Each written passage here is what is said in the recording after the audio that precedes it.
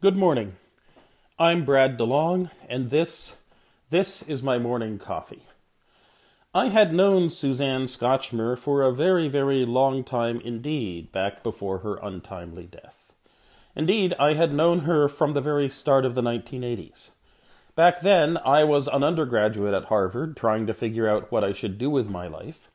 Back then, there was an entrepreneur, George Howell, who started a coffee shop called the Coffee Connection, in a building called the Garage, because it was a converted parking garage. George Howell's Coffee Connection was the very first appearance of espresso, of what we might call French-style coffee in Cambridge, Massachusetts. I discovered it. I became immediately and totally addicted to espresso, and Suzanne discovered it as well. She would spend mornings writing in the Coffee Connection before heading up to her office in Litauer. So I got to know her rather better than most undergraduates got to know members of the Harvard tenure-track faculty back then. For somebody trying to decide who to become, Suzanne was a wonderful role model. If, that is, deciding to become an economist is a wonderful thing. Two things were clear about Suzanne back then. One, she was focused on the important questions.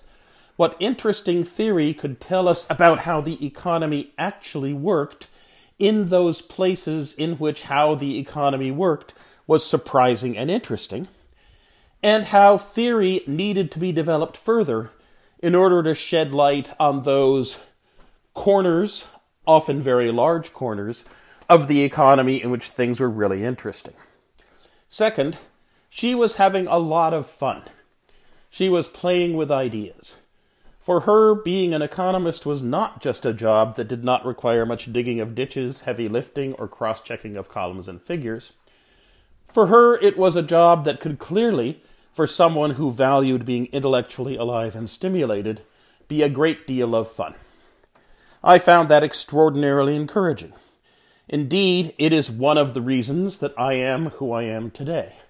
But, and here there is a big but, in this day and age, I should not let pass the fact that Suzanne was an icebreaker as a female economist in Harvard's economics department back in those days.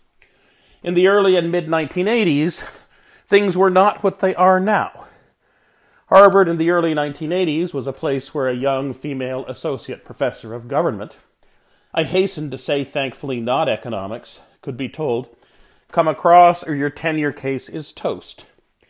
Her harasser could then rise to become a vice provost and a Weatherhead center director, with an awful lot of control over funds and positions, even though his behavior was well known to Harvard Hall, and the numbers of whispering women were not at all small.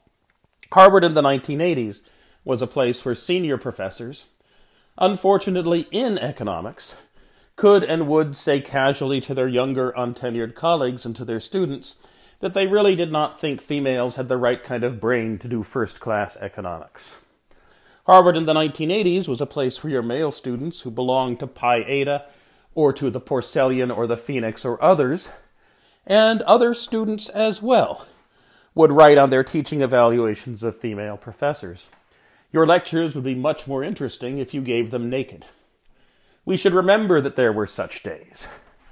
Or perhaps we should remember that our days are not that different.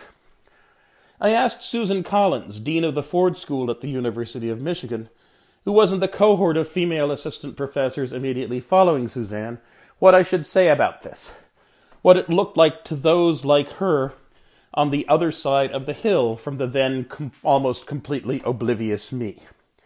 She suggested something like, "It has always been tough to be an assistant professor at Harvard, and especially back in the 1980s, it was much tougher still to be one of the few females on Harvard's economics faculty.